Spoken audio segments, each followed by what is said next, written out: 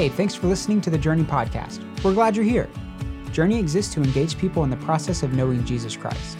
We pray that this podcast engages you, encourages you, and brings you closer to Him.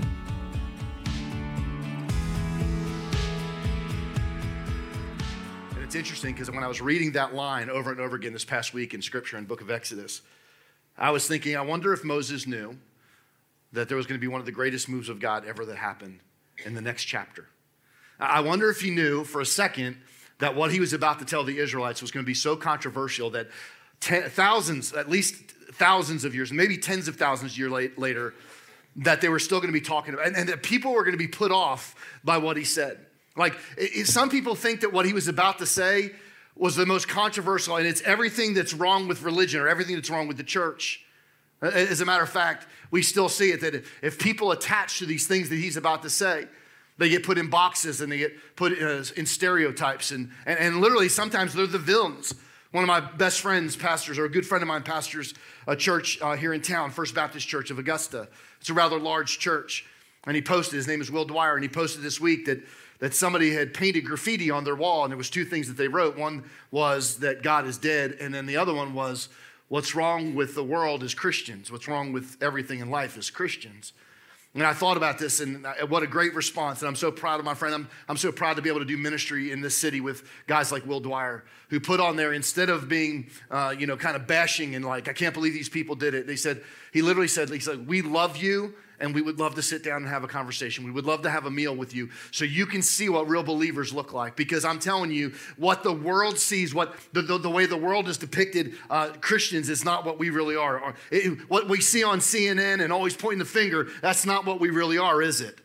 And so those things that he was about to say, Moses was about to say, people are put off by. Some people actually think it's a crime. I mean, they don't want it in schools. They don't want those things that he talked about in schools. They don't want them in court buildings. And I just, to be honest, I'll tell you where I stand on it. I don't want them in schools either, and I don't want them in courtrooms. I want them in our houses. And until we get them in our houses, they should never be anywhere else. Somebody should say amen to that.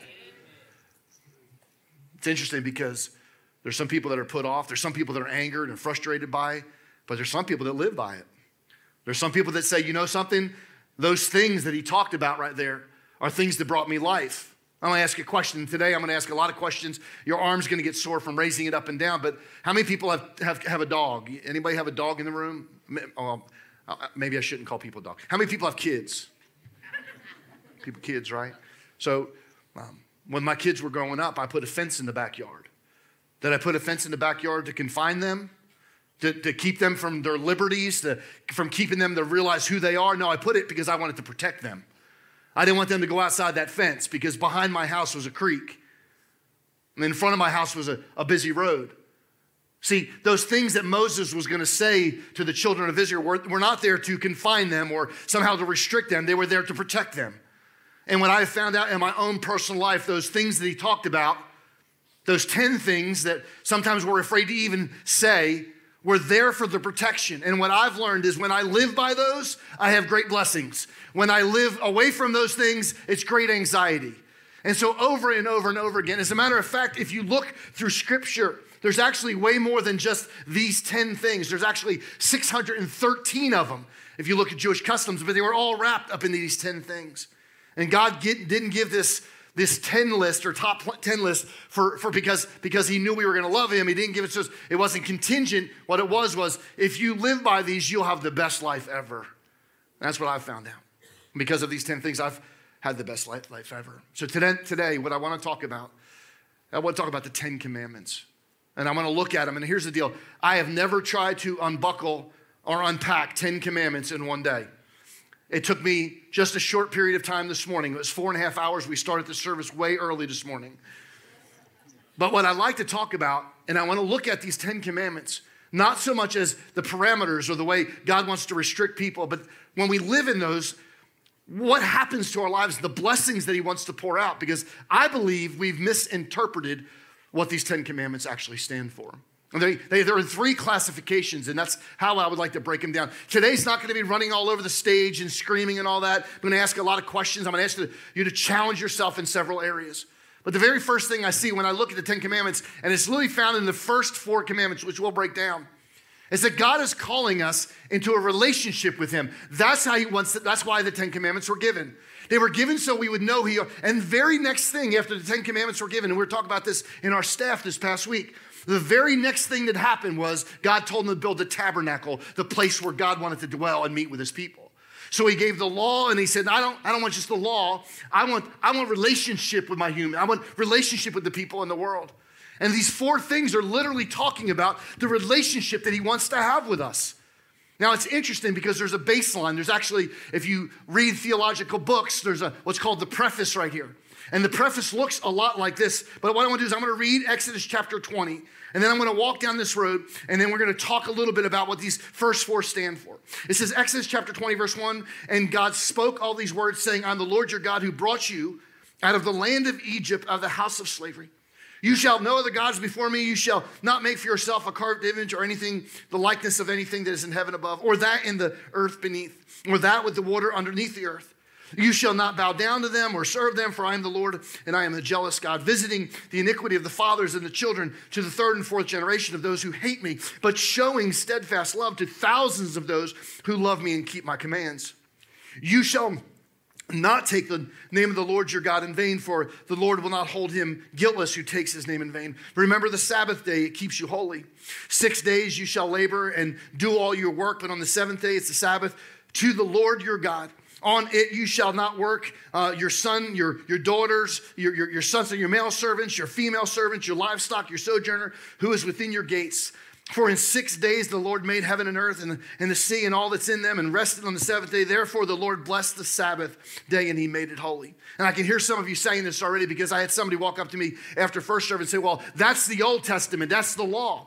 Well, you remember what Jesus said? I didn't come to abolish the law. I came to fulfill the law. I'm the fulfillment of these.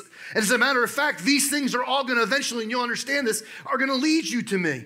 And Jesus said in the Gospels, he said this, and we have a whole series in November that we talk about this. It's called Love Thy Neighbor. What does he say? Love the Lord your God with all your heart, your mind, your soul, and your strength, and then love your neighbor as yourself. You know what that is? That's the 10 Commandments. The 10 Commandments are wrapped up in those 2 things. It's literally this. God loves you. We need to love God. We should love the people around us, and then we should love ourselves and be people of integrity. That's the 10 Commandments. And so the very first thing he talks about is his love for us. The first 4 commandments focus on our relationship with God based on what he has done.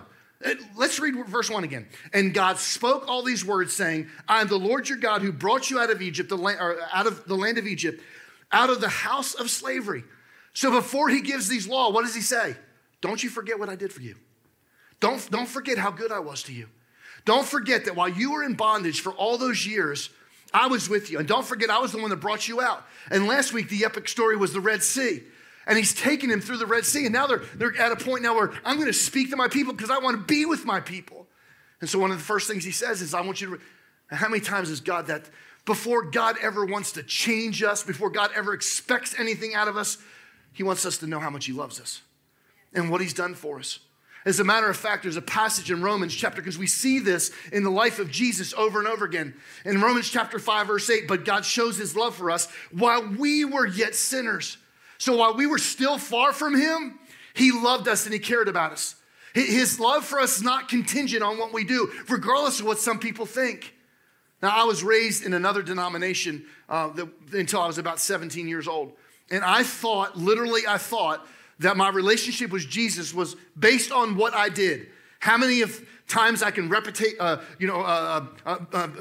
say a passage of scripture, or how many times I said a certain prayer. And it wasn't until later in my life where I realized that I was not justified by any of those works. I was justified by faith in Jesus Christ. And that's literally what he's saying. The whole preface for these 10 commandments is the fact that I love you and I brought you out of Egypt and I care about you. And then he starts. Because what happens when we understand how much God loves us, our natural response is to love him back. And that's why we can say, and that's why he said, you shall have no other gods before you. Now, in our world today, we don't have gods like Zeus and Baal and Athena. It's funny, last night I was at a small group. One of our small groups asked myself and Gina and myself to come to their small group, and they had a big meal, and then they played these games. And how many people love it when you get invited to somebody's house to play games?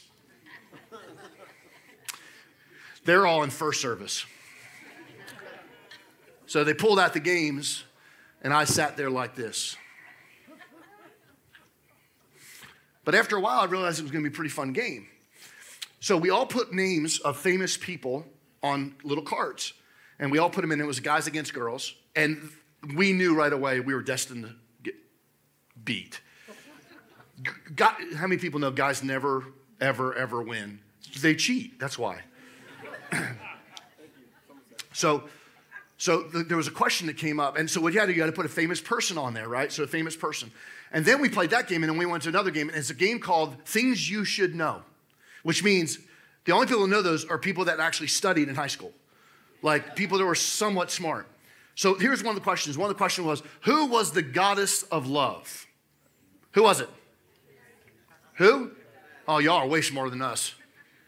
I shouted with everything in me with a great confidence because I was told if you don't know the answer, at least be confident.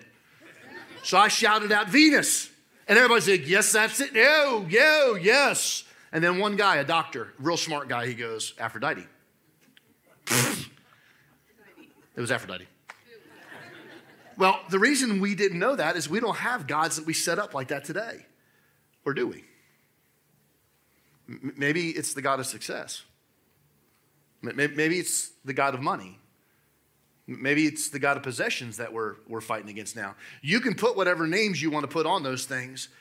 Anything that we set up to be higher than God, the one true God, is a God. It's interesting, and we even do this in the church. We look at success by numbers. We look at success by how many people we've done certain things with or how many people walk through the doors. Where if you look at Jesus' life, he saw success with the one. Well, the woman that was caught in adultery, won. It wasn't a big crowd. The lady at Jacob's well, won. Over and over again, the man that was brought in for healing, it was one. And we've done it even with the whole concept of money and success in the church where we look at people. I had a friend of mine that came through our church and he ended up going to, he went to school here. He grew up in our student ministry. And then he went to Dallas Theological Seminary for continued training. That's where every good dream goes to die, by the way, seminary. And so he went there, and I was talking to a friend, and we actually saw him in Ironwood not too long ago. And I was like, "Man, how you doing?" He goes, "Great." He's Pastor Bobby. I'm accepting the call. And we were all thinking he's accepting the call because this guy is amazing. He could preach at any church. He could work for Erwin McManus. He could work for, Andy Stanley. He could work for Craig Rochelle. He could work for anybody. He goes, "I'm accepting the call." He goes, "I'm going to go on the mission field." And my buddy was sitting there. He pastors another large church in here. He goes, "What a waste." I said, "What a waste? What do you mean, what a waste?" He said, "Yeah, that kid could preach anywhere. He could be amazing." I said, "Yeah, but he's following the call of God in his life." See, we've set up success, and success looks different. And that's a God. The second thing he says, you shall not make for yourself an idol. There again, we don't have little birds. We don't have little statues. Well, some of you have gnomes, but they're master's gnomes. Like I didn't realize how big those were until they started going online for $5,000. I have one. Caleb's not in the room. I have one that Caleb gave me. It may be leaving if they keep going up in price. Just I'll tithe off of it.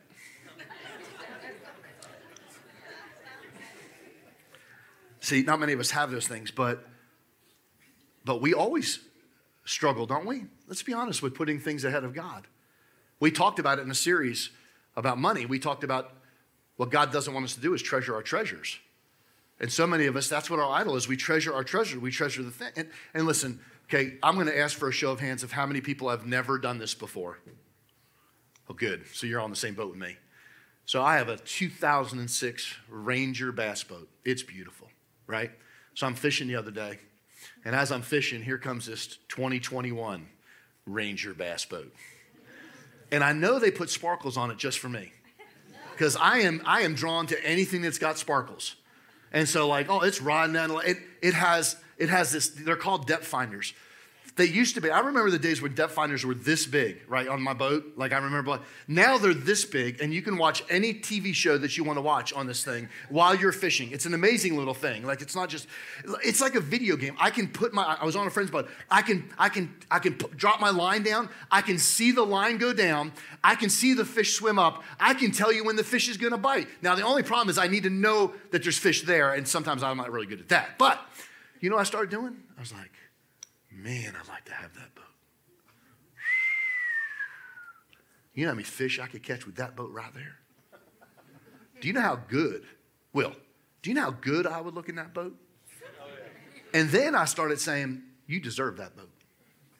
And then I heard my wife's voice. We're not going to say what it said, but it's not what I said. Don't treasure your treasures. Here's the first thing. You shall not misuse the name of the Lord your God. How many people thought that was originally talking about saying a cuss word? One person. Okay, y'all grew up in church. Like, we used to be told, like, God's last name isn't. See, I can't say that in church. Welcome to Journey. Like, y'all are just shouting out cuss words at church. But you know what this is talking about? This has very little to do. This is actually talking about an oath. And this is talking about that your talk is lining up with your walk. That when you're out in the world and you say you represent Jesus, that your walk is the same thing as your talk. And it's interesting, over the years ago, and they actually come to first service, a guy I worked for years ago, he owns a landscape company. And we used to do all kinds of landscapes for big contractors around here. But there was one guy in our city.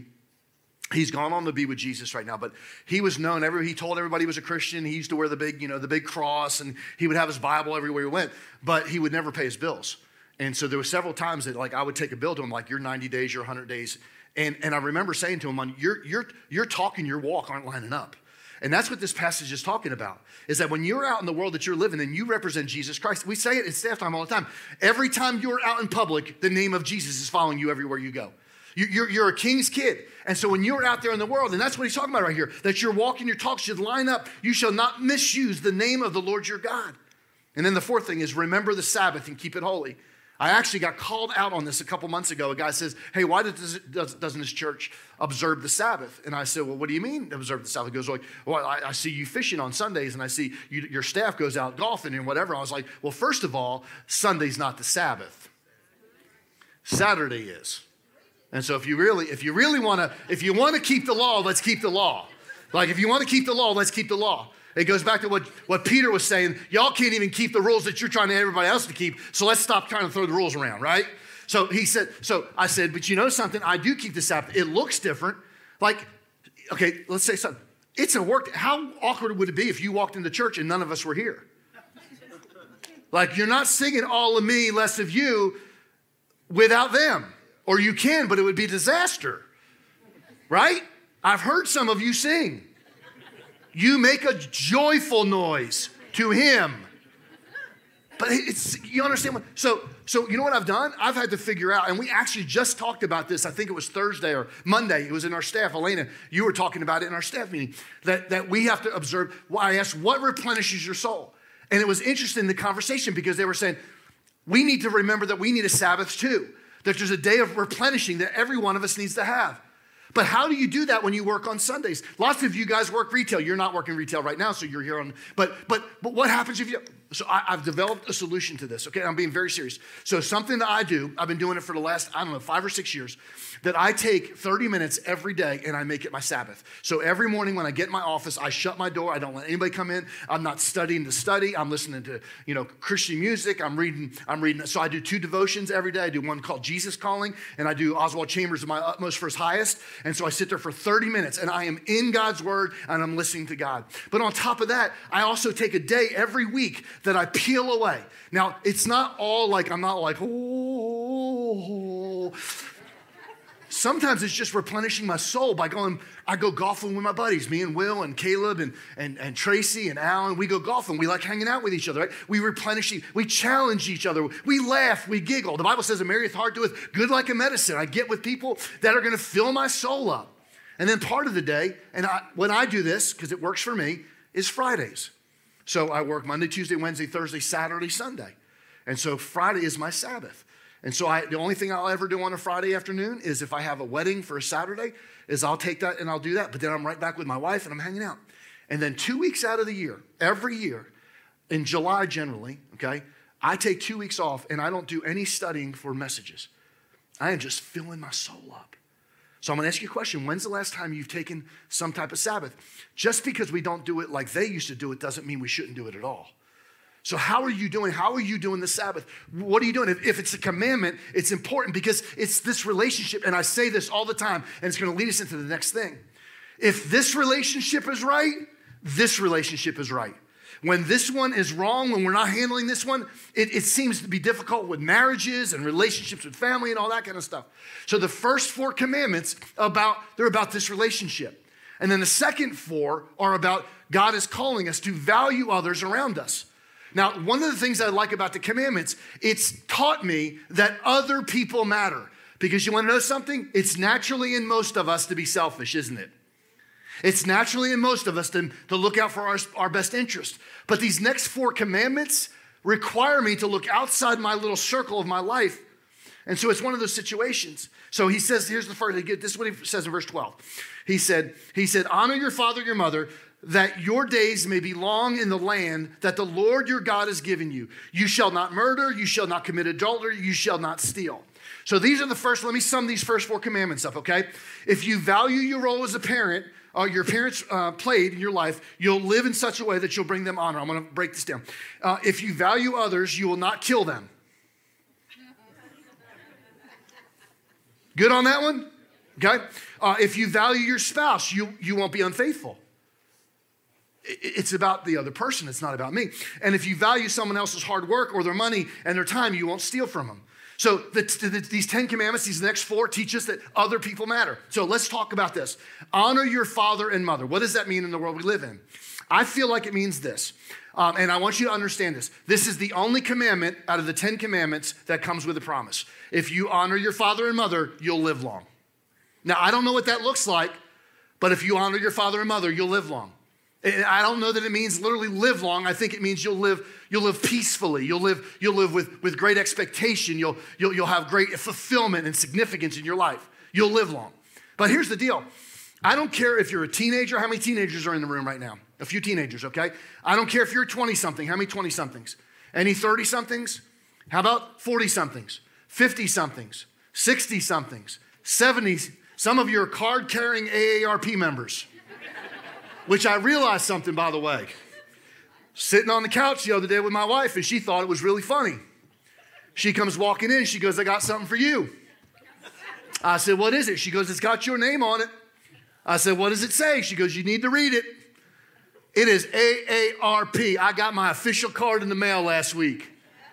I told her to throw that piece of trash away. Here's what I'm going to say. I don't care where you're at in your stage of life. If God tells us to do it, we should honor our moms and dads. Whatever that looks like. If you're a teenager, you should honor your mom and dad. And I can see some of you saying it because I know human nature. You're going, well, you don't know how bad my mom was. She was abusive. You don't know how bad my dad was. I don't think there's a contingency there.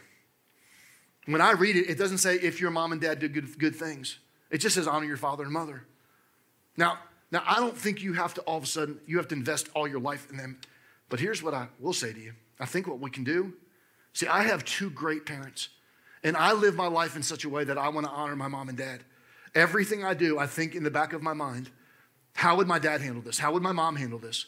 Am I bringing credibility to them? Am I bringing respect and trust and honor to them? Now, your mom and dad may not be that great. They may not even be on this earth anymore. But here's what you can do. You can live in such a life where they look at you and it's honorable. And maybe somewhere down, if they're still alive, maybe they're looking at your life, and maybe that's the deciding factor of maybe a faith walk, because they've watched how you've handled life in your situation, how you've raised your kids. So honor your father and mother. Okay, the second one in this group. You shall not murder. We good on that one? Okay. Anybody done that lately? How scary would it be if somebody went? Now, so I don't know many murderers. It's not we don't play golf together. But I met some when we used to play travel ball. We go to the federal penitentiary over in McCormick, and I met some. And it made me think like, okay, so how do you relate that to somebody in this culture? And I said it several weeks ago, and I said it in a series called God's Top 10 List. We murder people with our mouths. Go to Walmart, just about any time. Kids are out of school. You will watch a mom or a dad or a grandmom or a granddad murder their kids with their mouth. I've seen it too many times. I've watched the life literally as kids are being just blistered and blasted by all these different things. This is what the Bible says. David says it like this: let the words of my mouth and the meditations of my heart be acceptable and pleasing to you. That every time we put something, maybe it's not just saying it, maybe it's when we write something, maybe it's when we put something on Facebook, which we're going to talk about in a second. Maybe it's when we put something on Twitter. Maybe we're killing people with our actions. Maybe we're hiding behind that keyboard courage and saying certain things. I love the way, over and over again, Luke chapter 6, and you want to have it? The Bible says the abundance of the heart, Luke chapter 6:45. The abundance of the heart, the mouth speaks. If there's junk right here, it's going to come out here eventually. So he says, thou shalt not murder. Then he says, thou shalt not commit adultery. And adultery is this. It's when you go back on your oath that you had with your spouse. But I think you can take it even a step further. It's any oath that you've made. That you should be faithful in everything that you said. Let your yes be yes and your no be no. And then it says, you shall not steal. So let's do a little self-awareness. I don't think anybody in this room is going to Academy Sports directly following, and you're going to put something in your shirt that you're trying to steal, right? So you're not walking around with a fishing rod in your leg that everybody trying to get out of there with the fishing rod. But I think we still steal. How about this? We steal when we borrow things and never give them back. Check your garage when you get home today. By the way, I knew I was speaking this today. I checked my garage yesterday. How about this? We steal when we take money that we have not done work for. Or when we punch in and we say we worked 45 when we only worked 35. Or how about this? We steal when we take credit for something that somebody else did. Or how about this?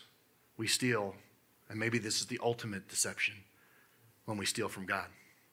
When we don't give him what he deserves. When he says, I just want you to manage 100% and I want 10 of it back. If you want to know the truth, Malachi says, why do you steal from me? That's the exact word. Why do you steal from me? And so we steal. We may not go to Academy and put a fishing rod or a knife, or we may not put a Yeti, but every one of us has struggles with this kind of thing. So thou shalt not steal. Here's the last part of this. I'm going to close right here. God is calling us to live a life filled with integrity. This is what he said. You shall not bear false witness against your neighbor. You shall not covet your neighbor's house. You shall not covet your neighbor's wife or his male servant or his female servant or his ox or his donkey or anything that is your neighbor's. So you should not give false testimony against your neighbor. This commandment is about integrity. This means you don't say anything unless you know it's true. You know what it's called? Fact checking. You don't share something on Facebook that you don't know is true. You don't share something about the president or the ex-president unless you know it's true. You don't give your opinion on things. It's not IMO. You know what IMO is? In my opinion. As a believer, I can have an opinion, but when I call it fact and it's not fact, that's lying. And I've broken my oath. I've made false testimony against. Here's what I've determined I'm going to do. I'm going to speak what I know and only what I know. I'm going to speak what I know and only what I know. That's the first part of it. Here's the second part. You shall not covet your neighbor's house. You shall not covet your neighbor's wife. I think that's a good idea. Manservant, maidservant, bass boat, his ox, his donkey, his car, his house, or anything that belongs to your neighbor. Hey, Will, you grew up on a farm, right? Did you have chickens? Did you have goats? So there's a little something I found out with people that have chickens and goats. I fact-checked this one, by the way. Fact-checked it. If you let your chickens and your goats out, I bet it works with any animal. If you let them out, they quickly run from the pen they're in, if they're let free, to go to another pen of another animal. So chickens will cross to go to the goat pen, and goats will cross. You know why? They think what's over there is better than what they have. I've watched it happen. I've had 2 puppy dogs. I had Flash and Pokey. They were little beagles. And I would put 2 bowls down, and one of them was mean as a snake. I mean, little small beagles, right? And every time that one of the dogs tried to go over, the other one ran over there because they thought that one was better right there. That's us. Man, we look at somebody else's car. Today, I did it today. I'm not a big car person. I love a truck. I love a truck. With a nice bass boat Lee, tagging behind it. They have to match, don't they? No, they have to match. Well, I was sitting there and somebody, maybe it's in this service, red Corvette. Anybody with a red Corvette? Maybe it was first service. Was it first service, Alan? First service. So I was like, oh, that's a good looking car. Look at the red Corvette. And then this truck came in. I gotta go check this one out. I'm outside.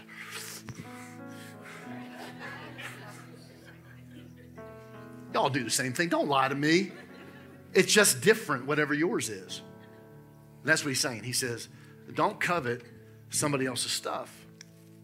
The commandment reveals, here's this, if we're satisfied with who we are and what I have. Because if we're coveting, that means we're not satisfied with what God's given us. You know another thing it means? That sometimes God blesses other people more than he blesses me. And that's a hard pill to swallow for a lot of people. So all of these were given for us to go to a certain direction. And I said this in first service, I'll say it right now. It's simply this: love God first, treat others with respect, and then be true to yourself. And some of you are going, that's it? That's it? No, that's not it. Because there's a punchline to this. None of us can do it. None of us can fulfill those three things. None of us can fulfill all those 10 commandments. How many people have ever stolen anything before?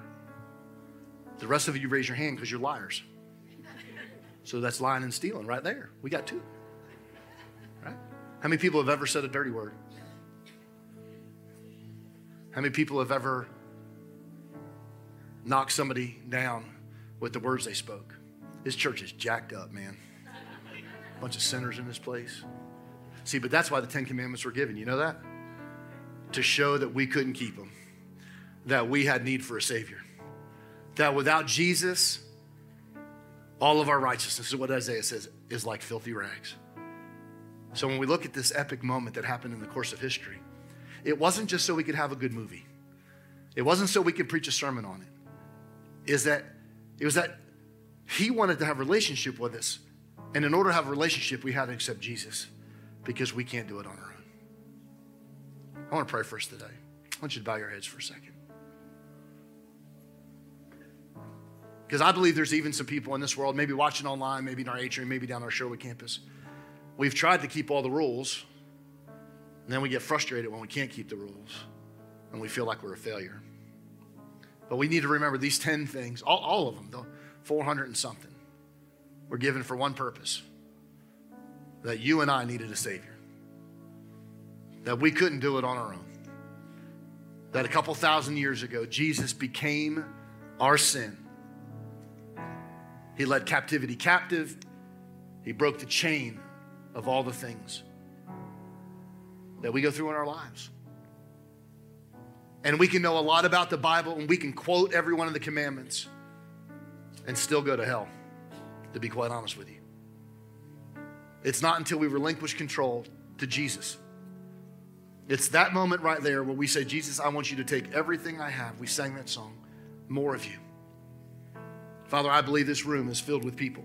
I believe watching online, there's people online. There's people in our atrium. There's people down at our Sherwood campus that right now, they've tried to do it on their own. They've tried to be the best person they can possibly be.